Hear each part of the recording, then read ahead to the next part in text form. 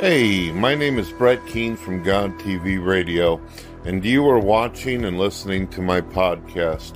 By the way, not only can you participate in it by simply going to the links in my description and clicking the join link, all you have to do is bring either a webcam or a microphone, and you'll be able to have conversations with us. We welcome atheists, Muslims, pagans, Jews, Christians, people of all different faiths. We don't care where you come from, we don't care where you live, and we definitely don't care about your personal drama or negativity in your existence. We're here to have fun. We're here to enjoy ourselves. When you get an opportunity, you might want to check out my books, my music, my art, and all the things that I do and imagine up on a daily basis. Yes, I'm a very creative person.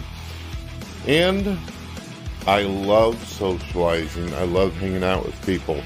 Unlike 99% of the podcasts on YouTube, we don't ask you to pay anything in order to come on the show. That's right. You can come in absolutely free, and what you have to say will be broadcasted to thousands of people across the internet if you smell what the Brett Keane is cooking. That's right. Unlike a lot of these greedy, Patreon-driven YouTube channels who are just out to make a buck, we want to make friends with you. We want to meet you. We want to be able to get to know you. We love you. Let's be friends. Come on. Come on. Get in here. Yeah, buddy. Yeah, buddy. God bless.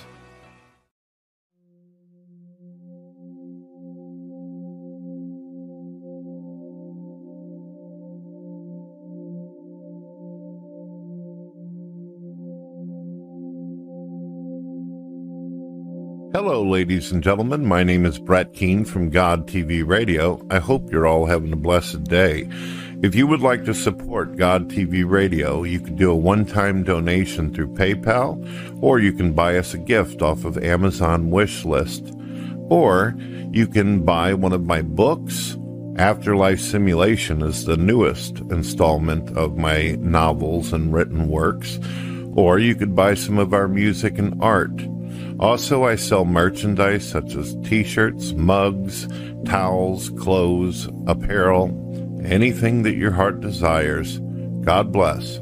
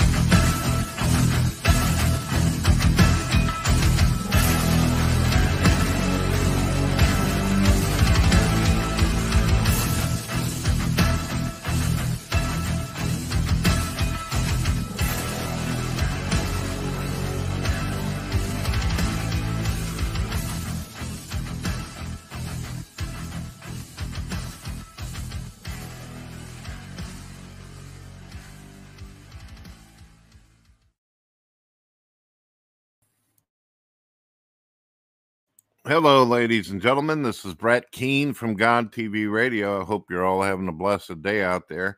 I have been putting a link out to the public. Anybody's able to join. But for a little while, we're going to have a host, Proverbs guy, as well as Rosie B., who wants to participate in the conversation.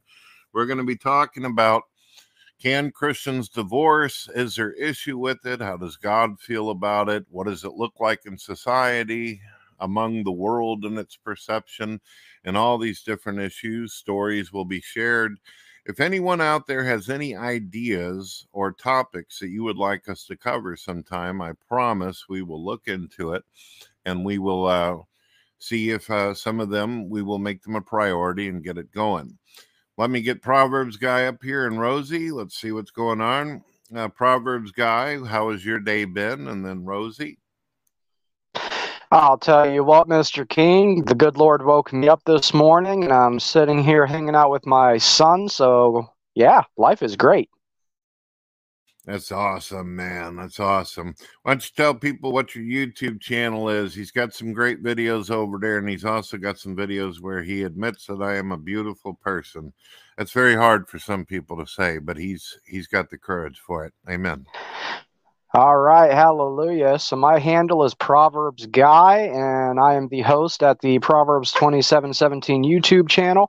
And for some odd reason, I am now one of the co-hosts of the God TV Radio. I get to apprentice under what I consider the king of podcast radio, Mr. Brett Keene, and I find that just awesome. Ooh, buddy. Goodness gracious. I feel so much better about myself. Thank you, Proverbs. What about you, Rosie? Tell us a little bit about your day. Tell us about you. My day was a blessed day. Like Steve said, yeah, the Lord woke me up this morning, and I had a very good time with a fellow sister in the Lord today, getting to bond with her and share stories. So, and that's an unusual event considering I live out in the middle of nowhere. And I don't get very many visitors. So interesting it happened today. Sounds like you got my my issue. I live so far out in the woods with my wife and everything. It's they say it's so far into the midst of the forest that Jason Voorhees from Friday the 13th would get lost. It's rough. It's about right. So before we get into the whole divorce thing, so people can get to know you a little bit, tell us about how long you've been a Christian and how long you believed in God and all this, and any kind of experience you'd like to share, and then we'll get into it. Me or Steve? I guess. Well, Steve's been hosting a couple times. I think people are starting to get the idea where he's coming from. So that'd be you, Rosie. So me, okay. Well, I've been officially regenerate for I want to say about 22, 23 years now. When God came into my life at the lowest point, I was in my first marriage, and was looking for, grasping at everything to try to keep it together and fix it. It was very abusive, physically and psychologically. But through his divine intervention, he put people in my life that led me to him. And I would consider what the experience was absolutely a divine intervention. It was supernatural in origin. It was not anything natural of this planet, where he revealed himself to me.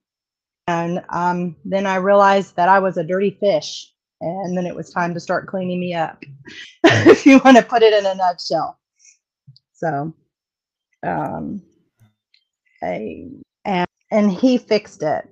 He kind of showed me how the man that I had married was a representation of this same kind of nature as the man my mother had been married to in her second marriage, who was a pedophile, and he was also very abusive to her. So in that sense, he broke those chains that bound me. and revealed why I was in that. And even though I was trying to find any way to fix the relationship, ironically, he was pulling me out of it.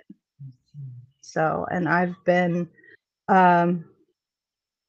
being sanctified in his sovereign authority and his will in my life ever since then.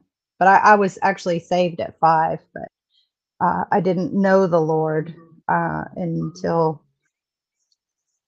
I was about 22, and I'm 47 now, so that's where that math comes in. Well, we got somebody out here named Aiden who is saying, and I've talked to Aiden before. He says, I like the ethereal music of the intro. Thank you. Adidas says, Brett, are you divorced? No, I've actually been married for almost 25 years now. But my mother and father, they divorced, and it was crushing for my mother. Like Rosie, my mother went through a lot of domestic abuse with my father. She also had bipolar manic depression, so she threw his hard back just as hard back as he could. And he ended up leaving around the time I was about 13 years old. And I remember it being extremely challenging because at 13 years old, a boy or a girl is going through serious developmental things. They're trying to find their identity. And sometimes kids tend to blame themselves whenever their parents, they wonder to themselves, why did this happen? Why did this happen? Could have I done something and all that? It's rough, not just for the parents, but for the kids. And it can also be devastating for the family and all those kind of issues, which we're going to talk about. We'll get into some Bible verses in a little bit, but I think that this is a good start with the experience that Rosie shared. When Rosie, as well as Proverbs, you both have had relationship issues. There's a lot of people out there, whether you're a non-believer or religious, have had issues. Did you know anything about these people that they were going to do this kind of thing to you later on? I mean, was there any like clue or hint that these people might end up being bastards or people who just bring you down? Probably, but the flesh is weak. In the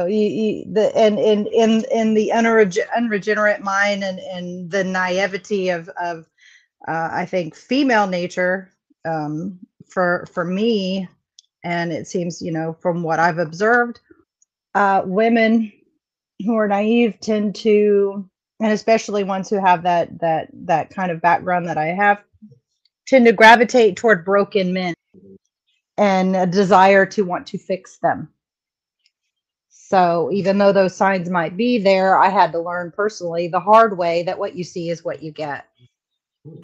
Rosie, why do you think it is that I notice that there's quite a few men that have this nurturing behavior about them where they want to get involved with somebody and they feel like it's like putting together a puzzle. They want to fix the broken man, that they see some kind of beauty in all the rough and raggedness or grittiness of the man. Why do you think that is? Why does the woman have that going on? And I'd love to hear Proverbs' opinion as well. Oh, I can only speak from my personal experience, but that's a really good question. But I think for me personally, it speaks to the number one, that we're created in God's image, and God loves us, and therefore we, everyone has value, and even the broken man, and especially that heart's desire to want to fix what is broken. And it could be a psychological residue, like a seed or a weed seed, chaff, if you will, that from one who has been damaged in some way, sexually or physically from childhood. And so there is an empathy for when you're grown to seek out men like that in a way to maybe reconcile what had not been reconciled, and to show someone that they are worth being loved, perhaps. Does that make any sense? Yeah, Didn't yeah, say you it was make absolute logical. sense. And Yeah, I I didn't mean it. I didn't appreciate say it it. was And logical. I Yeah. appreciate your views on it. Sounds like you put a lot of thought into this, and I respect that. Proverbs, what's your views? So I'll tell you what, Brett, this is going to be an awesome panel tonight because I feel like we've got both sides of the coin represented.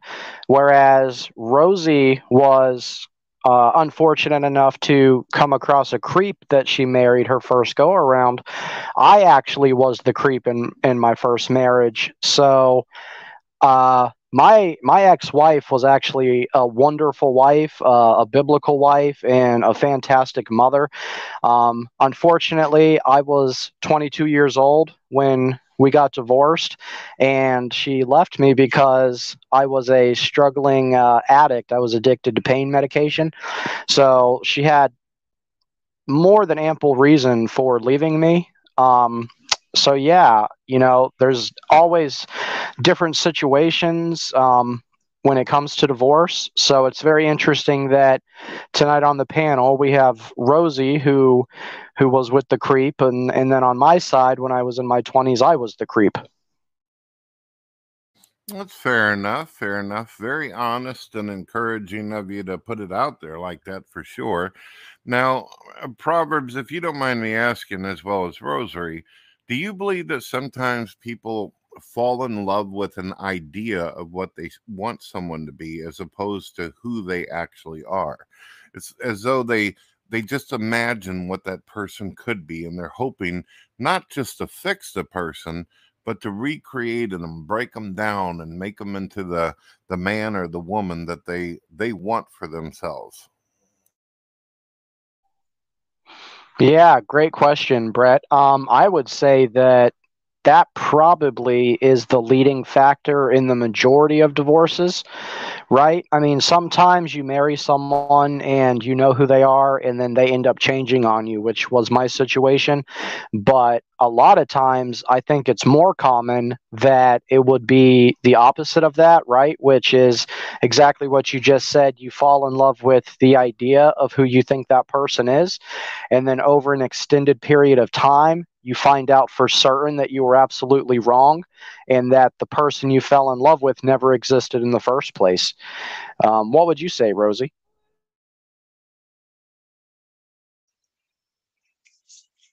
Wow. Sorry, I was gobbling up a piece there. I think you kind of hit the nail on the head there, Brett, with your question. Is there is the answer there. You're exactly, looking at the good nuggets within the person, kind of breaking them apart, and you're like, hey, if we can take extrapolate these good things and just wash away the bad, then you can create this whole person. And I absolutely would agree with that. You're seeing something that isn't actually true, but you want it to be true. It's like, I'm going to make this person into my personal project. So, and it does not ever go your way, and in my experience anyway. Absolutely. Why do you think it is, as well, Mr. Proverbs and Rosie? Another thing that I've noticed in society, it's something that's been around since the dawn of man, but women seem to be attracted to the rebel, the hard ass, the survivor or whatever, but they don't seem to like the guy who wears the sweaters and is over playing the Xbox or the computer kind of thing. Why do you think that that's an issue? Why is women attracted to that when it may be that the guy who's what some would refer to, using a slang word, nerdy, they don't go for? What's up with that? Yeah, I'll take a crack at this, Brett. I actually think it's a really easy question to answer. God designed women to be attracted to masculinity, just like he designed men to be attracted to femininity. And what's funny is in modern culture, we're trying to completely wipe out masculinity, and we're trying to bring everybody closer to the middle. Like you said, the sweater vests and the playing video games, and masculine traits are almost demonized nowadays. So, on those rare occasions when a woman finds a manly man, or like you said, the bad guy who is usually a lot more masculine, it's almost like finding a unicorn. And they don't think about, okay, is this a hot stove I'm about to touch? Because it's so unique and so once in a lifetime in their eyes to find a unicorn, they just want to rope it in as soon as possible. Fair enough. Fair enough. What about you, Rosie? What's your thoughts on that? Why the rebel? Why the rebel without a clue? Steve brought up a couple of interesting things about that I hadn't really considered a unicorn. But I would tend to agree with the masculinity, but there's a difference between a person being masculine and just a downright masculine creep. And I think I can only speak for myself. Again, I mean, this is just experience, is that there's an unhealthy, and we're talking about the creep, not masculinity, right? Yeah. Okay. I just wanted to clarify before I start to answer that. Not necessarily just masculine, because a man can be a gentleman and also be masculine at the same time.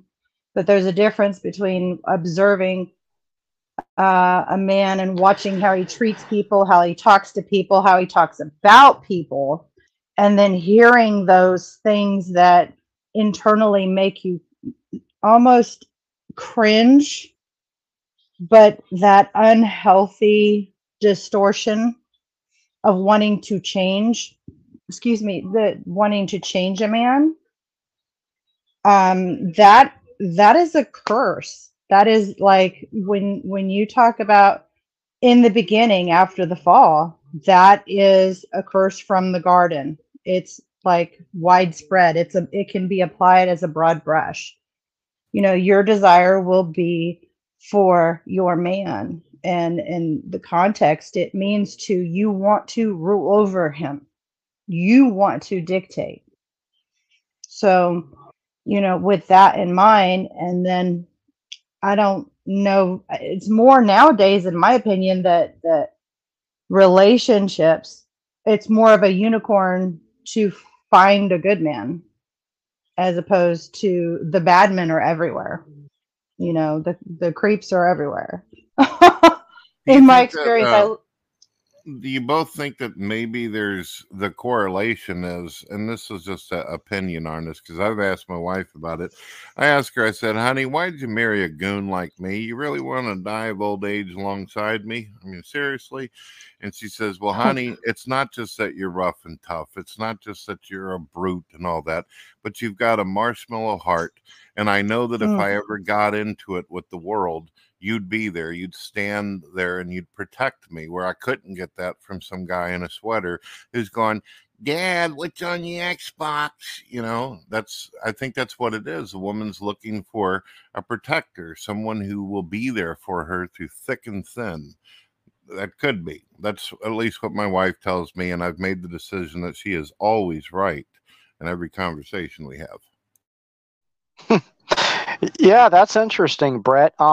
And, I do think that a huge part of being masculine is being that dependable figure in a young woman's life. So, I mean, I think that makes total sense, actually. We got somebody down here who's asking a question. They're wanting to get right into the Bible. They're saying, does the Bible say if you are divorced because your spouse left, you can get remarried with no violation of God's word? And I've got quite a few passages up on the screen that I've been looking into, but I'm going to give Rosie as well as Mr. Proverbs their opportunity to respond to these questions first. And remember, I put the link out to the public. If there's anybody that has had experiences with relationships, if you've had heartbreaks or success, come on in here and weave your awesome magic, please. All right. So that's the question. Did you guys hear what Danny D asked? Yeah. So do you want to go first, Rosie, or would you like me to take it? Do you have a more formulated opinion? I actually do think I have a pretty good concept of it. Being raised in a Torah obedient home, I have a really good grasp of Hebrew culture and Hebrew mindset. And since the scriptures was written 99.999% from a Hebrew perspective, I think it's very valid, and I think it's valuable in this talk. So the All scripture, right. yeah, so the scripture definitely says that if you are divorced and you remarry, you are committing adultery. That's indisputable. And Jesus even says, like, if you look upon a married person with lust, then you are also committing adultery. And I think that's where a lot of, especially Protestants, get hung up on. They're like, well, case closed, that's it. But there are other scripture verses, for instance, the one that Kent Hovind likes to quote quite often, where it says, if the unbelieving depart, then you're not in bondage. Well, that's a really odd scripture verse if you don't know Hebrew context and Hebrew culture. So here's the situation. Back in that day and time, 9 times out of 10, if you were to leave your spouse and divorce them, one of two things would happen from the community. Either one, you'd be dragged to town square and you would be stoned to death, freeing your spouse to remarry someone who actually cared about them. And the second option would be that the elders of your local synagogue, your local temple, the Levites, would deem you an unbeliever, which would also free you from that bondage. And that's something that Protestants are completely ignorant to, and not even at fault of their own, but they just don't dig into deeper biblical history. They don't dig into Hebrew culture because they almost think it's like offensive to Western Christianity, which is absolutely absurd because all it does is clarify and complement our faith, period. I want you to think of this, Brett, right? You have a young woman. She leaves her father's home. She goes off with her husband. He's supposed to care for her, right? There's not a lot of jobs in this period in history for women to do, except be a homemaker. And then her husband finds a younger woman and decides he's going to run off with her. Are you telling me that a just God would expect her to beg and be poor for the rest of her life and not have a hedge of protection, a covering of a husband? That's absolutely absurd. And the only way that makes sense is, again, if you are 100% ignorant to Hebrew customs and culture. Now, I got an interesting biblical question for you and Rosary to go along with what you're saying there, Proverbs. Are you familiar with a character in the Bible by the name of Onan? No, not offhand. I might be aware of the story, but do you want to fill us in? Well, this woman was married to this man, and she loved him. She cared about him, but unfortunately, nature took over. The man ended up dying, and God actually instructed this woman to marry the brother, basically have a relationship with the brother. Unfortunately, Onan did not, how shall I say, he did not do as God completely said on how to handle it, and things didn't work out too good for Onan. People can look that up later if you want. But the point is, in the scripture, Onan was actually instructed to have a relationship with this, the brother's wife and stuff. Did you ever hear about that? Yes. No. So the story you're talking about is a good one. The husband died, and God wanted to be able to preserve that man's line. So he wanted the brother to sleep with her and come into her in order to further the deceased husband's line. And the living brother did sleep with her, but instead of fulfilling that seed within the woman, he spilled his seed instead, making it a wicked act because he didn't fulfill God's will. Is that the one you're talking about? That's exactly the one. But the instruction is still there, showing that God actually did not want this person to spend the rest of their life alone. I notice that there's a lot of Christians, especially on the internet, they're wondering, should I be alone now? Should I not be able to remarry? Should I not be able to have a relationship? And obviously, it's terrible. If you're going to live for up to 80 to 100 years on this earth, a person ought not to be alone. And that, to me, was a clear passage where God is saying, time to move on. It's time to continue to sow seed. Yeah, and just to back up what you're saying, Brett, I know that there's probably at least one viewer out there right now who's saying, well, yeah, but wait a minute, her husband died, making it legal in God's eyes for her to move on and remarry, so on and so forth. And that's your mindset. I understand that. However, again, you're not connecting all the dots if you don't go back through Hebrew culture, right? Because even if that husband just divorced her, either one, the church, the elders will deem the person who left and divorced in the first place unjustifiably, that is, an unbeliever, freeing that ex-spouse, or you would be stoned to death in the town square for that transgression.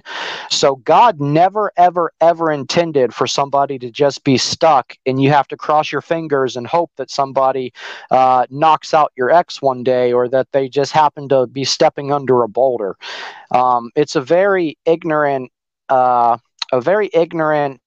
understanding of the Hebrew scriptures, which is exactly what the Old and New Testament is. It's a Hebrew scripture that was adopted by Western culture. You got any thoughts on that, Rosie, or are you still gobbling down some dinner over there? No, I'm done.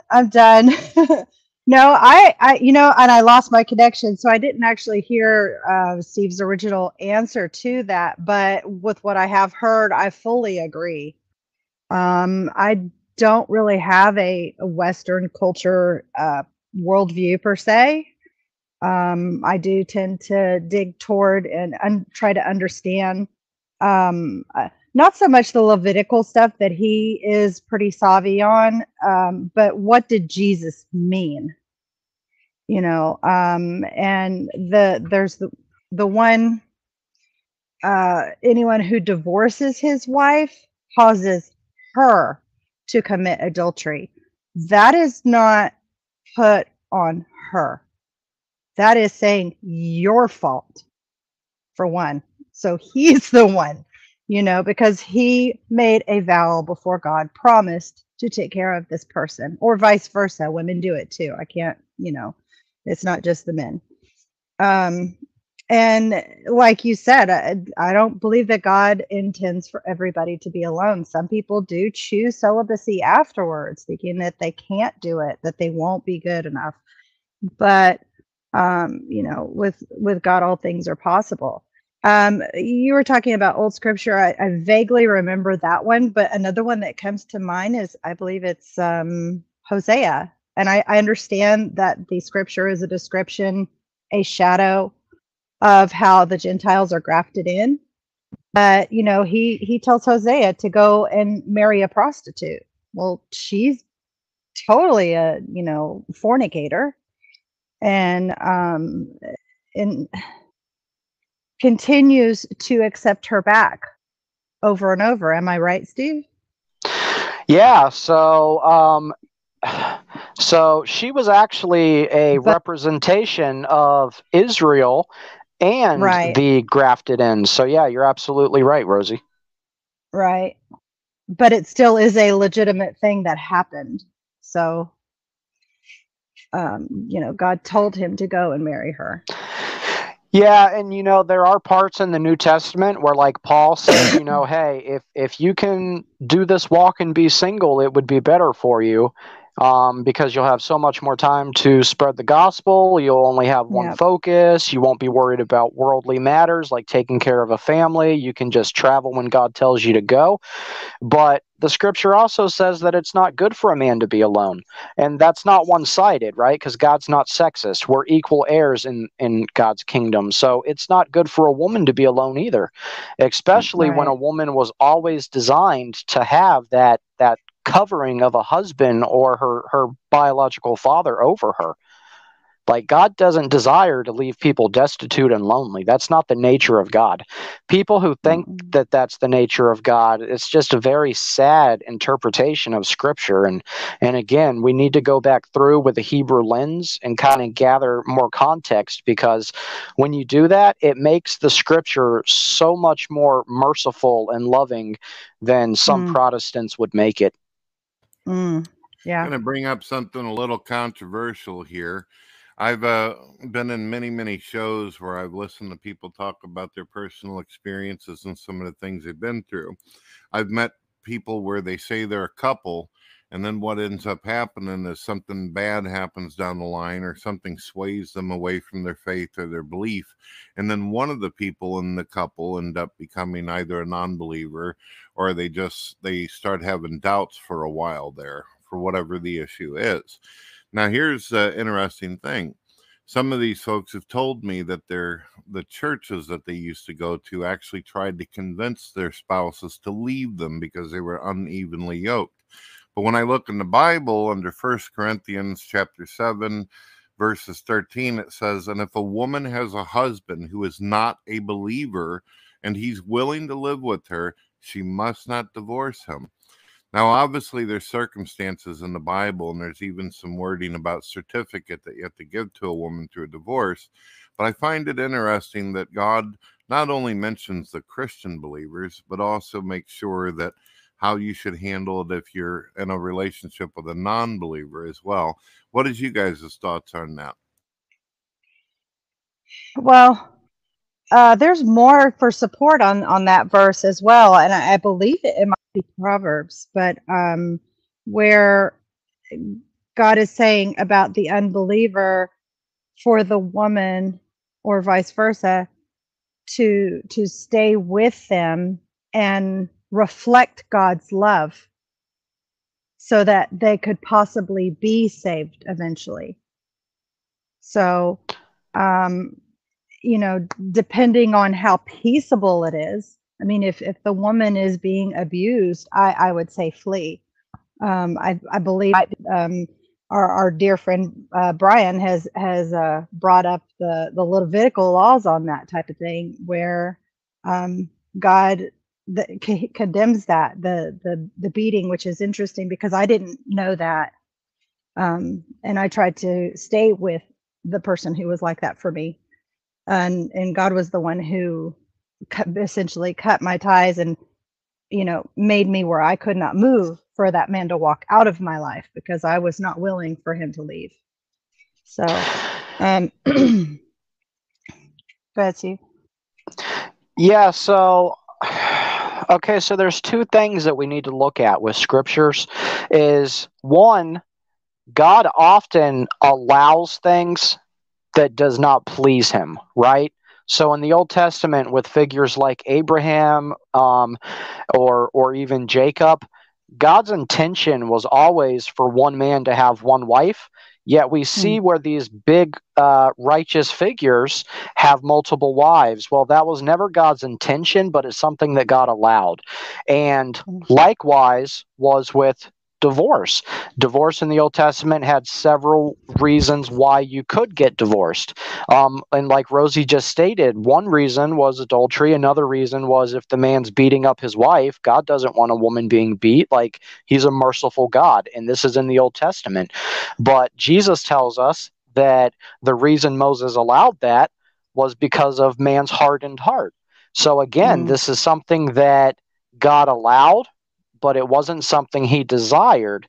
Now, if you are a woman and you're in a relationship where you're being beat up every day, I just want you to know, like, you are free. God does not want you to be beat every day until eventually he goes too far and you don't wake up. That's not a sovereign, loving God. Anyone who would try to make that argument just, clearly doesn't have the relationship with a loving God that they would maybe lead others to believe that they did. Right. And the Bible clearly teaches so that we're to treat our wives like the protectors of the home and basically love them like we love the church, this kind of representation. seems like if you love your wife and everything, you're going to take care of things, keep the grass cut and the building growing and doing good things, not trying to cause harm or destruction. Right. And that falls like solely on the husband's shoulders. A husband is supposed to love his wife like Christ loved the church. Well, what does that mean? It's actually unattainable. It is physically, spiritually, mentally, and emotionally impossible for a human man to love his wife the way Christ loves the church. That bar is always moving. You will never catch up to it. And what that does is it forces the husband to try to be a better husband tomorrow than he was today. It is, again, a formula that God uses to ensure that husbands treat their wives kindly, because according to scriptures, they are the weaker vessel. And that doesn't mean that they're less of a human, but that's the design of a family that God ordained. And he has these defaults set into marriage to try to protect the wife because he's that merciful and loving. And just one more thought on that. It's a sacrificial self-sacrifice. It's dying to self every day for the sake of your wife. How did he love the church? He died for the church. And so a man who is willing to, and I'm not trying to the woman on the pedestal, but he essentially is kind of that way. That, to sacrifice your own pleasures for the sake of giving her what she needs. Well, that's what love is, isn't it? Love is sacrifice. Love is giving unto yourself.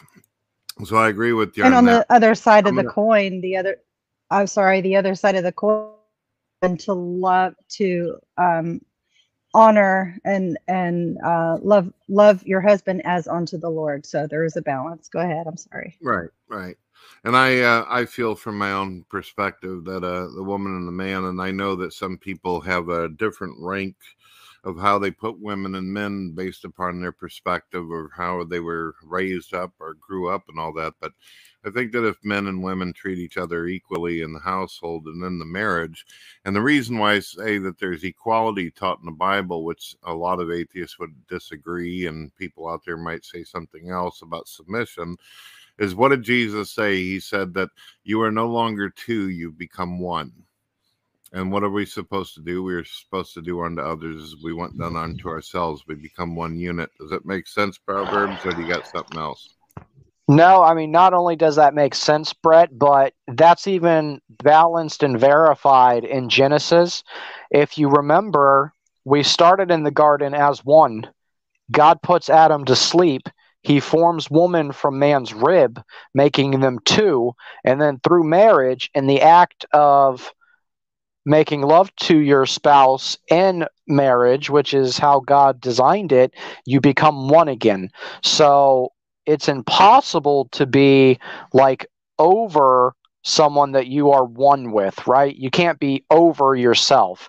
Now, on a logistical scale, a reasoning like that, yes, somebody has to be the leader. You can't have two left feet. That's just common sense. So God does put the man over the wife in that aspect, but it's not a man over a woman as in he's superior to her.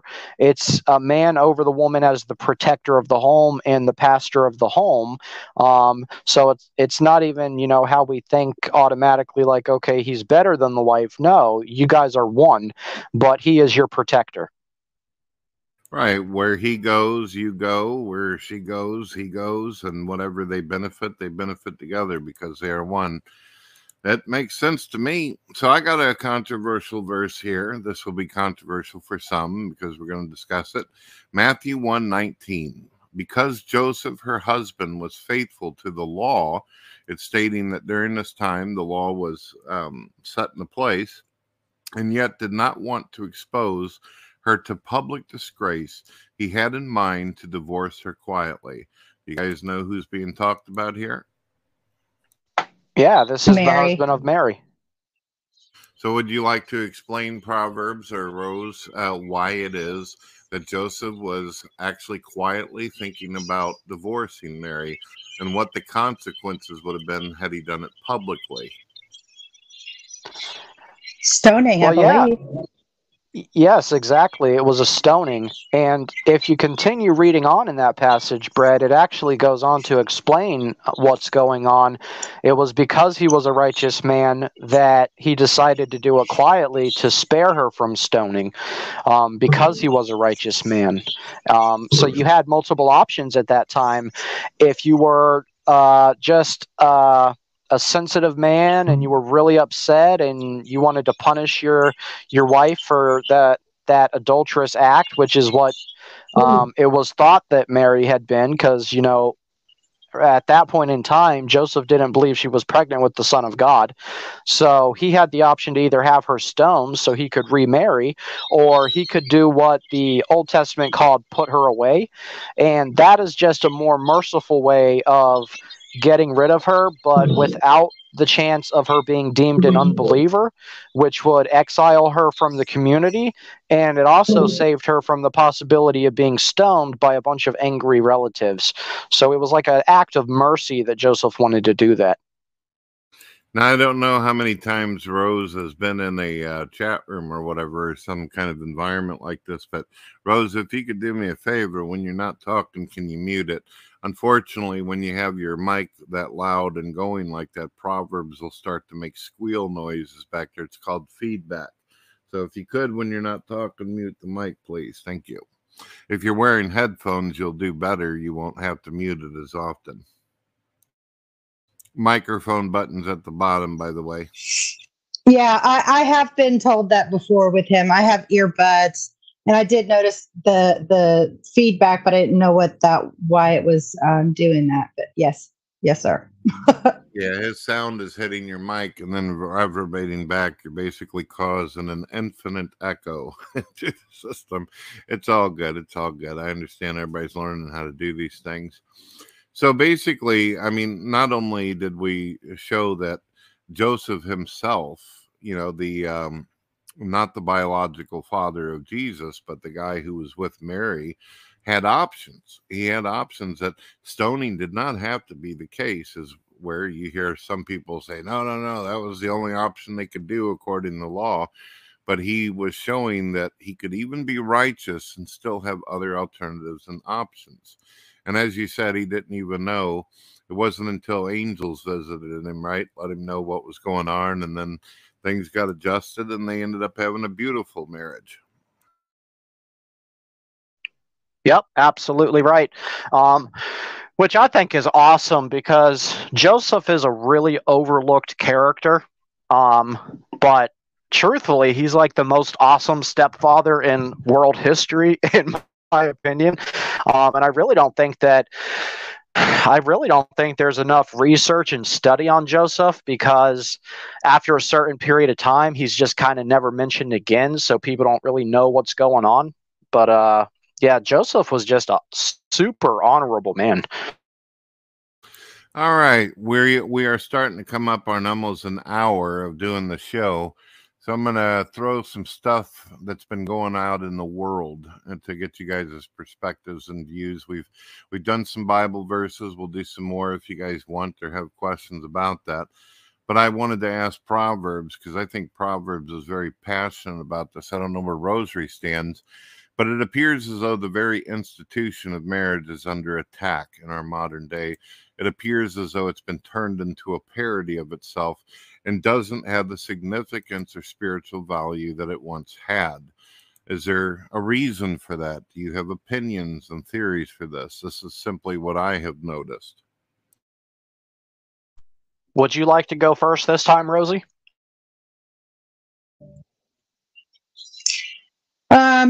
Sure. I mean, I think it's the mystery of lawlessness that Jesus speaks of. The end of days. It's almost like the curse in the garden has been amplified and everything is just increasingly getting darker.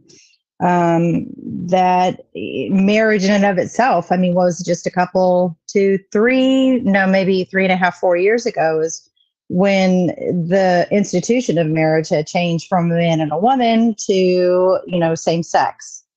And then things have progressed even further. And I find it very heartbreaking. I find it very sad, but I'm not surprised, because the scriptures reveal it all to us that these things are going to happen. And, I'm, like I said, I'm not surprised. I find it very sad, because I believe that a strong foundation of traditional marriage is what is going to set up children to be successful.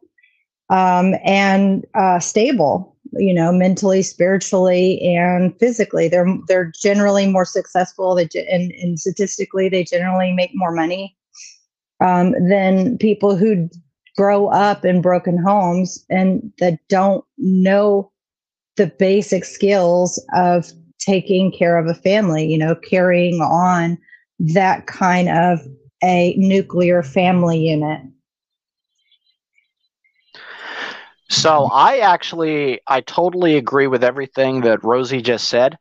But I do believe it's actually a two-part thing. For one, it's exactly, again, what Rosie said. It is the natural deterioration after the fall that families would start falling apart like that, because all of humanity, all of nature is falling apart ever since the garden. But it's actually something else also that's a lot more sinister than that. It is Satan's attack on the church, right? The church is made up of families, the body of Christ. So in order to infiltrate and destroy the church, you have to destroy the family unit first. And we have seen an assault on the family unit like never before in the history of recorded mankind. So I agree totally with what Rosie said. It is just a natural part of the deterioration of culture in marriage after the fall, but it is also a very clever orchestrated plan of the enemy of Hasatan, the accuser of the brother, to destroy the family unit in order to finally try to destroy Christ's church. I've seen repeatedly nowadays where people they just simply they'll claim that sex is nothing but a natural process, and that there's nothing that transcends it. There's no love that's actually involved anymore. And then with these marriages, anybody could roll up into Las Vegas and, within, an hour or two of drinking, they can convince each other to go do this. I also notice that a lot of people jump right into it too quickly, and they don't get to know each other as people. And that happens with a lot of younger folks as well. Their hormones are so hot and going that they think, man, this is so good. This is what I want to do. And they don't even figure out what's happening. It's a lot different whenever you meet somebody that you like and everything and you enjoy when you're out in public. There's a little bit of a honeymoon period. But when you start living with them, when you start existing with them, there's one other thing I'll bring up, and you guys are more than welcome to hit it as well. Now, this is going to be weird. I'm going to give you a hypothetical. But let's say Proverbs in the future, you end up marrying somebody and this is a real thing in society. Your wife turns around and looks at you one day and says, honey, I just feel like I'm a man now. I just feel like that's the deal and that's what we're going with. And the government seems to protect that idea and this ideology now. What would you do in this predicament?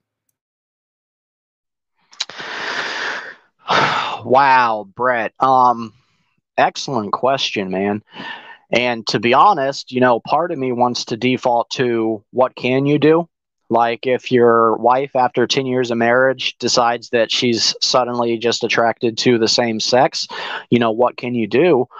I can offer you a reason for that. It's the deterioration of our culture. It is the culture trying to make women more masculine more independent, is what they call it, and trying to make men more feminine and less masculine. And when that happens, what happens is you really start blurring the lines to where a woman that, say, your wife works out with at the gym can end up being more masculine than your husband at home who plays video games and just wants to play housewife and refuses to work. And it's a very sad situation, but honestly, that's the answer. Like, when we take masculinity out of men and we put it into women, it causes confusion, which we know is not of God, because God is not the author of confusion. I seen something really unusual about a couple of years ago and stuff, but it's still going on today. There are Proverbs and Rosie that really bothers me, and I'm not really sure how to work it out in my head. But I seen that there was a couple that had been married for many, many years, even longer than my wife and I. And one day the husband woke up and said, honey, I'm a female, and not only am I a woman, but I am 6 years old, and I want to be adopted by people. This is a true story. This is real, folks. This person decided to move out of the home. They gave up their kids and their wife so they could be adopted by some strange people who put this person in a room and allowed them to be a 6-year-old woman. Strangely enough, for whatever reason, they allowed bikers to come in and out to have a relationship with the 6-year-old that was now 60, well, that was actually 60 years old in real life. And I don't understand how anybody could deal with it. I don't understand how someone who's married to someone that long and then they just flip on them like that. What are you going to do? How do you handle that? Okay, so for one thing, and I know that this is going to come off as callous, and I promise everyone who's listening that that's not my heart's intention, because my heart goes out for people in these kinds of situations. I don't want to demonize them, but a big part of it is that we are unwilling to address that part of society as a mental illness. And I know the example that you're talking about, Brett. I've actually heard of that myself. And if that's not a clear-cut case of mental illness, I'm not sure what is. I mean, this is a 60-plus-year-old man who decided one day that he wanted to be a 6-year-old, I believe it was a 6-year-old girl, and not just be a 6-year-old girl, but is basically wanting to role play pedophilia, to be quote unquote molested by older biker men. That is the clear-cut case of mental illness, but we have a society that we've allowed to get so rampant and out of control. We're no longer allowed to call these things a mental illness. We have to call it an accepted part of life, right? This is who they are. And the more and more we go along with the status quo and we refuse to call a mental illness, which would allow for treatment and counseling, and we start going along with it and playing along the role, it's just going to progress and get much worse.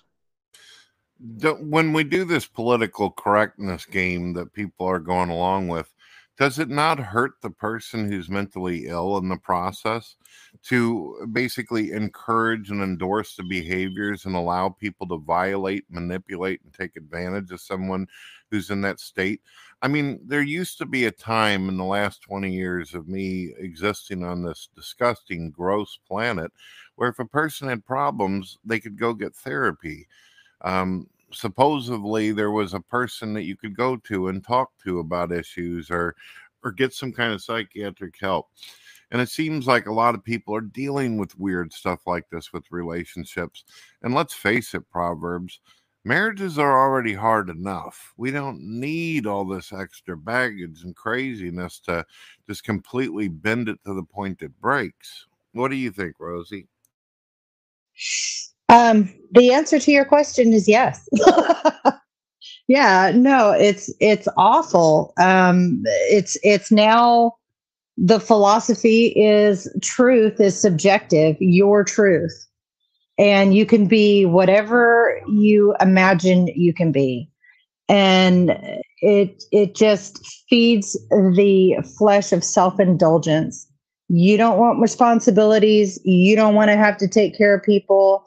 fine, I can just believe whatever I want to self-indulge. The scriptures say that people are going to love pleasure more than they're going to love God.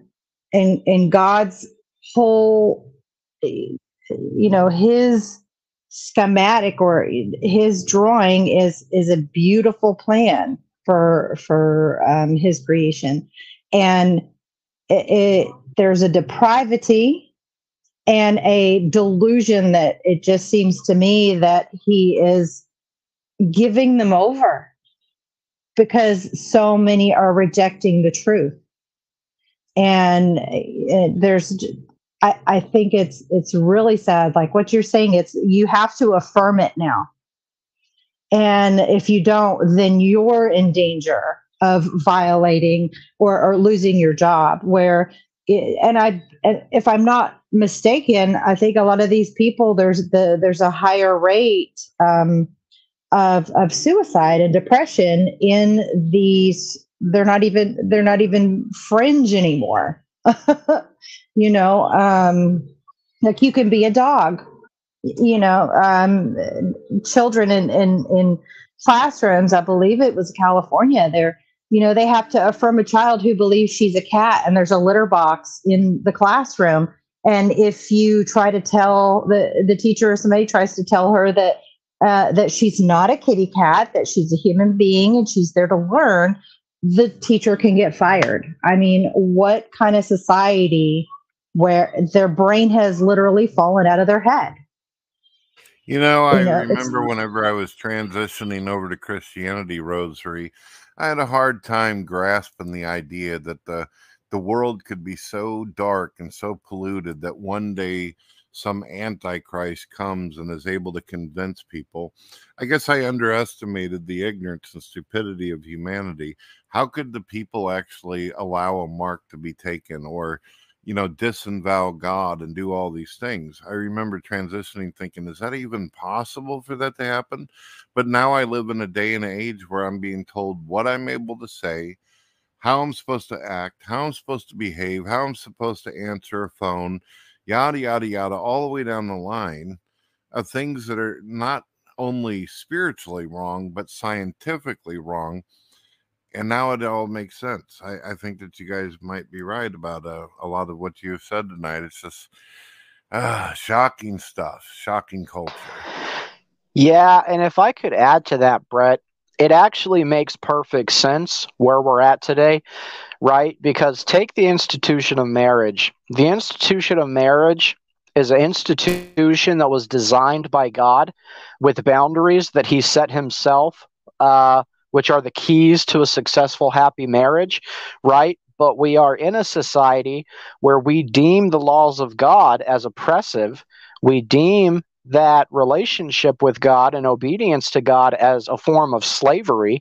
So we trick ourselves into thinking that separating ourselves as a culture from God is liberating ourselves. But all we're really doing is kicking dirt over the boundaries that he's set. And once you do that, of course you're going to mess up the institution that he designed because you're trying to live outside of his will for that institution. And he set up those boundaries to make that institution thrive. So when we take all of his principles away from it, of course it's not going to succeed. And I'm really surprised actually that we're not more worse off already than we are. Although just hang on, because in the blink of an eye, we'll probably be caught up to where we would all think we would be. Yeah, I've been asked by some folks out there, especially non-believers. They throw this up. They say, "Why is it in America, if it's a Christian nation, why does it seem like there's so many people who are religious who are falling into divorce and all these issues?" I mean, my goodness, in case these people are blind and they're not seeing what's happening, there's a lot of folks who feel intimidated and pressured by society and by their family and their jobs and how they have to act and how they have to behave. From what you were saying, Proverbs, it seems to me on a philosophical level, the more you erase God out of existence, in doing so, you're erasing parts of yourself and your own rationality and logic in the process. And the more God fades away, the more you become non-existent. Yeah, that's Powerful. absolutely true, Brett. The more we separate ourselves from God and His will and His designs, the worse it's going to get. You got something to add, Rosie?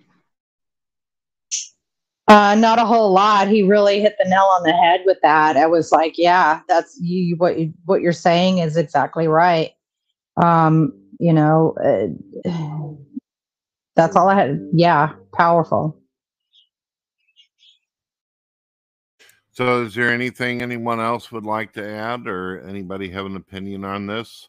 I was listening to you earlier, Rosary, and I agree with Proverbs on this. I don't think that any woman or man should stay in a relationship where they're being abused, not just physically, but if you're in a relationship where someone's abusing you mentally and spiritually and all that, and you really feel like it's tearing you down, it's breaking your heart, and nothing that you say, nothing that you've tried, whether it's some kind of marriage counseling or going to your priest or preacher, in the case of a non-believer, whatever convention you go to or whoever you're talking to, if it's simply not working out, I don't believe that God wants you to be tormented on earth and go through just absolute discrepancies and pain to make your existence unbearable. God represents himself as love. And that having a bad marriage and sitting in it and basically binding yourself to something that's going to harm you, I cannot possibly imagine that is what an all-knowing, all-loving, all-powerful God would do. Anything else you guys want to share? Yeah, I would just like to briefly point out. So the literal, when you ask people, Christians, the definition of sin, they often give you all kinds of various answers of what the definition of sin is. But the literal definition of sin is transgression of the law.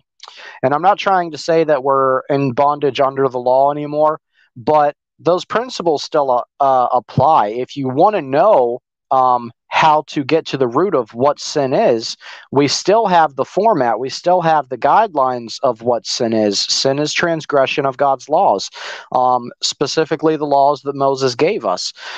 And we have to start embracing that to understand where we're going wrong. That's for starters.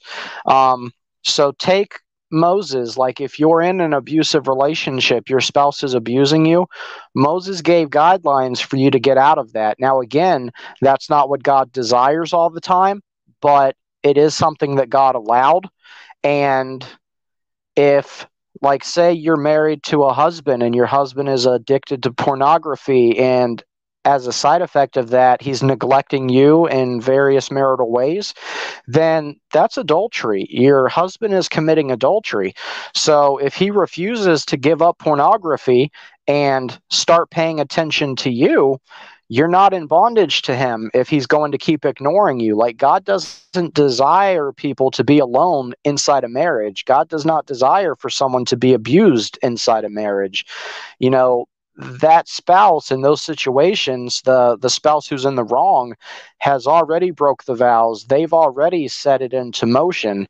So I just want people out there to understand, like, you're not stuck being beat every day. You're not stuck being neglected every day.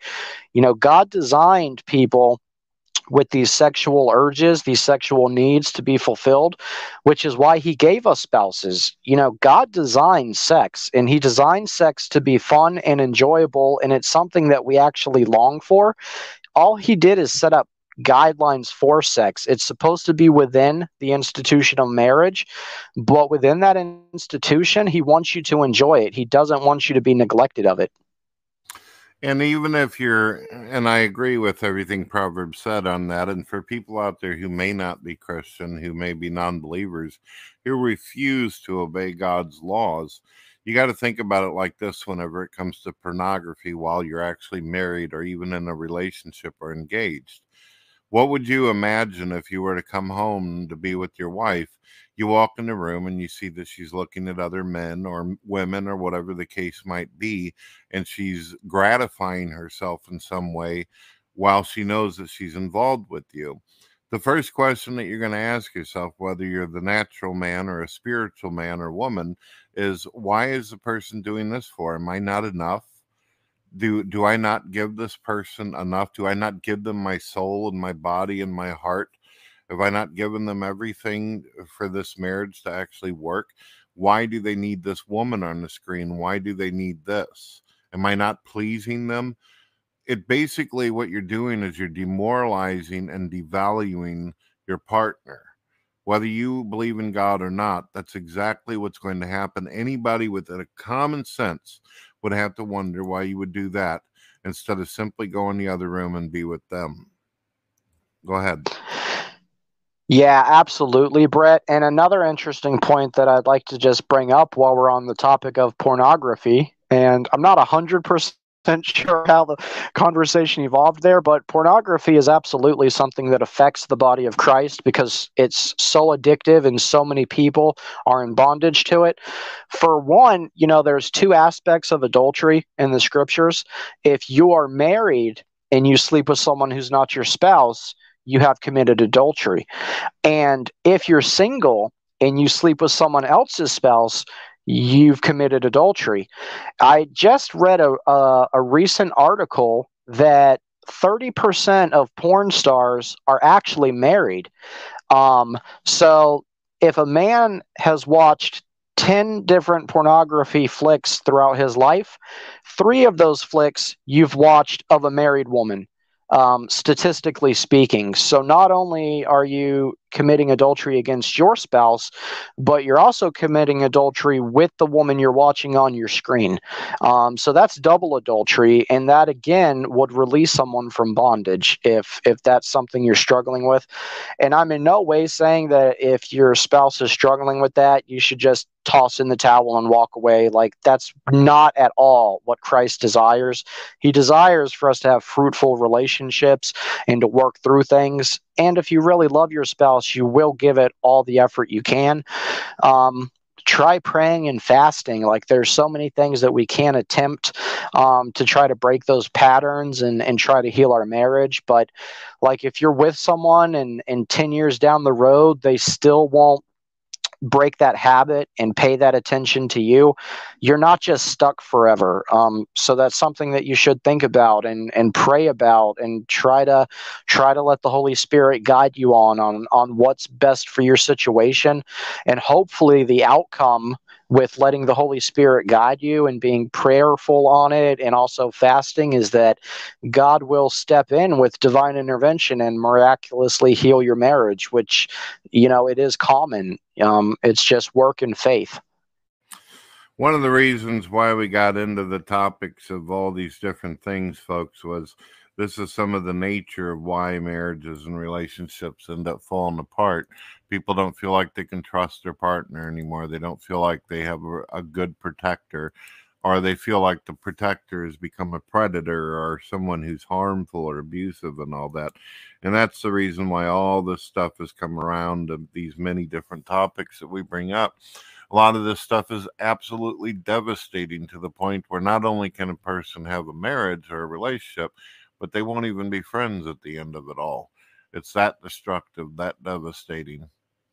So that's pretty much really all I have to say, unless you two have some more you want to share, or you have some Bible verses. There was someone out here who had asked this question, Hebrew, or Mr. Proverbs, that you might be able to answer since you had a Hebrew father. You see it?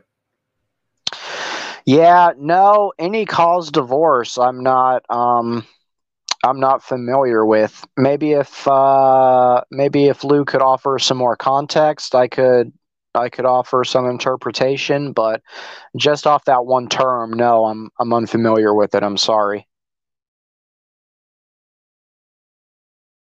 Rose, you got anything else for us?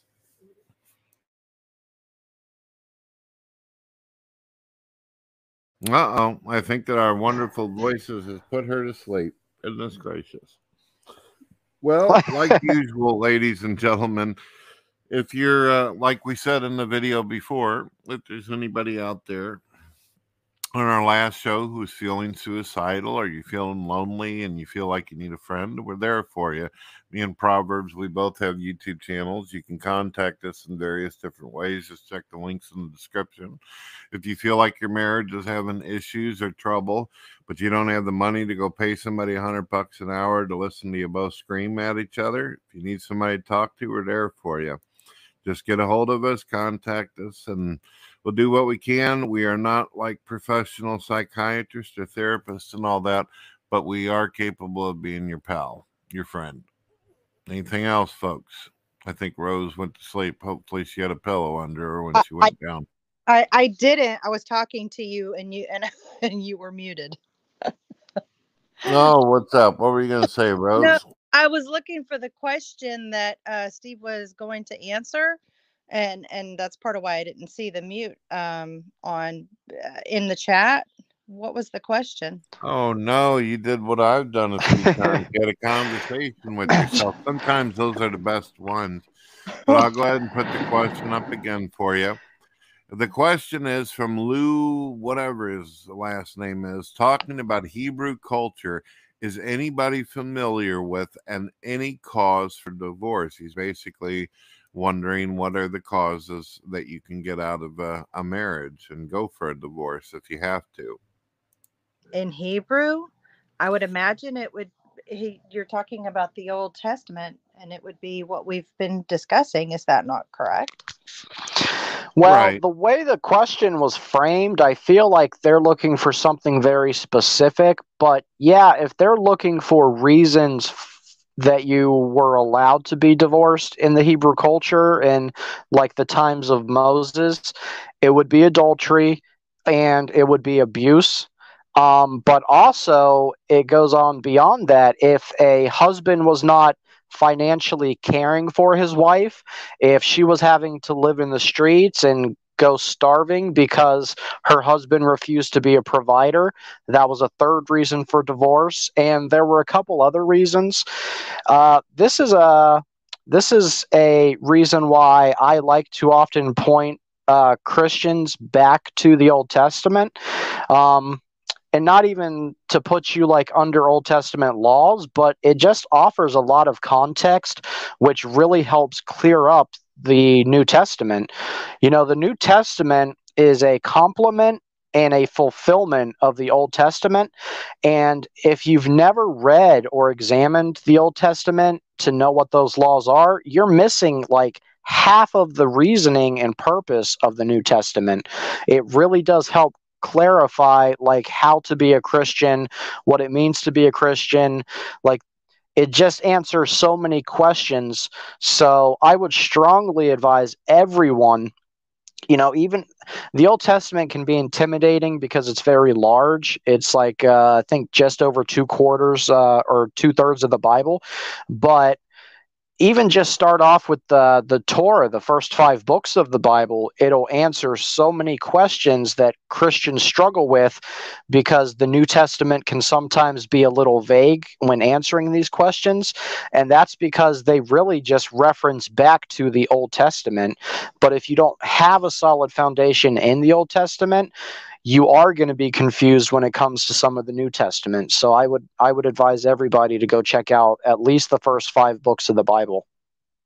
Yeah, I would definitely agree with you, Steve, because Jesus is speaking to a Jewish audience most of the time, and they already understand the Torah. So there is in context and a hermeneutics that often Jesus is pointing us back to understand, especially us Gentiles who have no context, and unless we read the Old Testament and understand it. I'm definitely not a law thumper, and I try not to be a Bible thumper, but it pays to understand for your relationship with God and how your relationship with others is. It pays to understand the Hebrew or Jewish mindset in which our Savior was the cultivated the cultivated plant in which we are grafted into. Yeah, that was beautifully summed up, Rosie. And also, I think that a lot of Protestants, especially, are maybe, just a little disenchanted with the Old Testament because they specifically love the story of Jesus and the apostles. And I agree. I absolutely love the New Testament. It's the most beautiful thing ever written. But you would really be surprised of how many times Christ is referenced all throughout the entire Old Testament. Even from the Garden of Eden, when man sins and the ram is taken and God kills the ram and uses the skins to cover up the nakedness, right? The mark of our sin. That is the very first foreshadow in the scriptures of Christ Jesus. And there are so many of those foreshadows of Christ Jesus in the Old Testament. I mean, the entire Old Testament is pointing to Christ. And, if you have a very firm, solid foundation in the New Testament, you'll appreciate the Old Testament even more because on almost every single page, but at least every chapter in every book, you'll see Christ in it again and again and again, and it'll actually blow your mind. It's eye-opening. Yeah, even I don't mean to get off topic, but the very first word of the Hebrew Bible is Bereshit. In the beginning, God created. And within just that first word, there is a prophecy foreshadowing his crucifixion. And it's called back in Revelation where Jesus says, I am the Alpha and the Omega. Where if you actually look, and the beginning and the end. And the Paleo Hebrew word, it in there, it's the Aleph and the Tav. The Paleo Hebrew, the Aleph and the Tav create what you said, the ram. It's the shape of a ram's head and a cross. And you put those together, and it is the ram that was sacrificed. That's the first word in the Hebrew Bible, in the original Paleo Hebrew context. Yeah, and there are so many of those connections. Like in the New Testament, when Jesus says, I am, and they all run to pick up rocks because they want to stone him, that's because he's literally declaring that he is God. Because all the people who are being addressed and talked about in the New Testament, like Rosie mentioned earlier, these are Jews and Hebrews. They have a solid foundation in the Torah, in the prophets, in the writings, the Old Testament, and they're well aware that when Moses asks God, who should I tell them that you are? Like, they're going to want to know your name, God. He says, tell them I am. And the Jews knew this. This was not a new concept to them. This was not hidden knowledge. It was very well-known knowledge. I am. So when Jesus declared, well, I am, he was letting them know because he knew that they already understood who I am is. He was telling them, I am God. Yeah, he's saying, I am the one that Moses spoke to. All right, folks, we're getting like way off topic, and I want to put it out there again and remind people that if folks want to give us some suggestions on topics to cover in the Bible as well as spiritual life and all that, that would be great. I'd like you to, in a little bit, to be able to plug your channels, where people can find you, all that kind of stuff. And for anybody that may want to know, since we didn't get any actual professional marriage counselors in here, some people might ask, well, Brett, what do you think the solution is for a successful marriage? Well, at least for me and my wife, we got to know each other for a couple of years before we actually decided to tie the knot. One thing that you'll know if the love is going to work is, does that person know everything about you? Do they know your darkest secrets? Do they know the things that basically tickle you and make you happy, and what it is that your buttons are. Does this person work on the same wavelength with you? Do you think that you can actually, if you can be a friend with them, then you could also, you ever heard that song by Michael Bolton? How can we be lovers if we can't be friends? You see what I mean? So get to know the person really good. Don't just jump into it because of sexual desires or because they seem interesting at the moment. Really, really find out the dirt on the person that you're with before you completely commit to that. Because you never know, a couple years down the line, they might decide they're 6 years old and want to have a relationship with bikers, and you don't want that. Any last things? You want to plug your channels, and then we'll end it. So I'll just add really briefly before doing my my amazing plug is that I would strongly advise you to not marry someone unless they are your best friend, because that's going to make your marriage so much more not only successful but enjoyable to spend every day on a very intimate level with someone who is your best friend. And I am Proverbs Guy with the Proverbs 2717 YouTube channel. Go check out my interviews with people like Marinelle Wyatt Lee, who is the widowed wife of Ron Wyatt. And also, by the grace of God, I was blessed to be the co-host of God TV Radio, and I get to learn and participate in this thing with who I consider to be the absolute end-all king of podcast radio. So thank you so much, Brett, for having confidence in me and giving me that shot. I really appreciate it, and I can't thank God enough for letting me learn under someone like you. Well, thank you. Well, okay, little Rosie, what do you got for us? Wrap it up.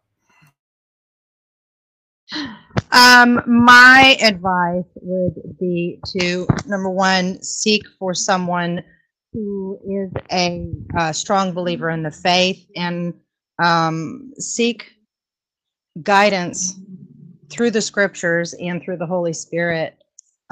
Because if there's someone out there for you, God already knows ahead of time who it's going to be. That's it. I mean, that's how me and my husband got together. And 16 years strong this past December.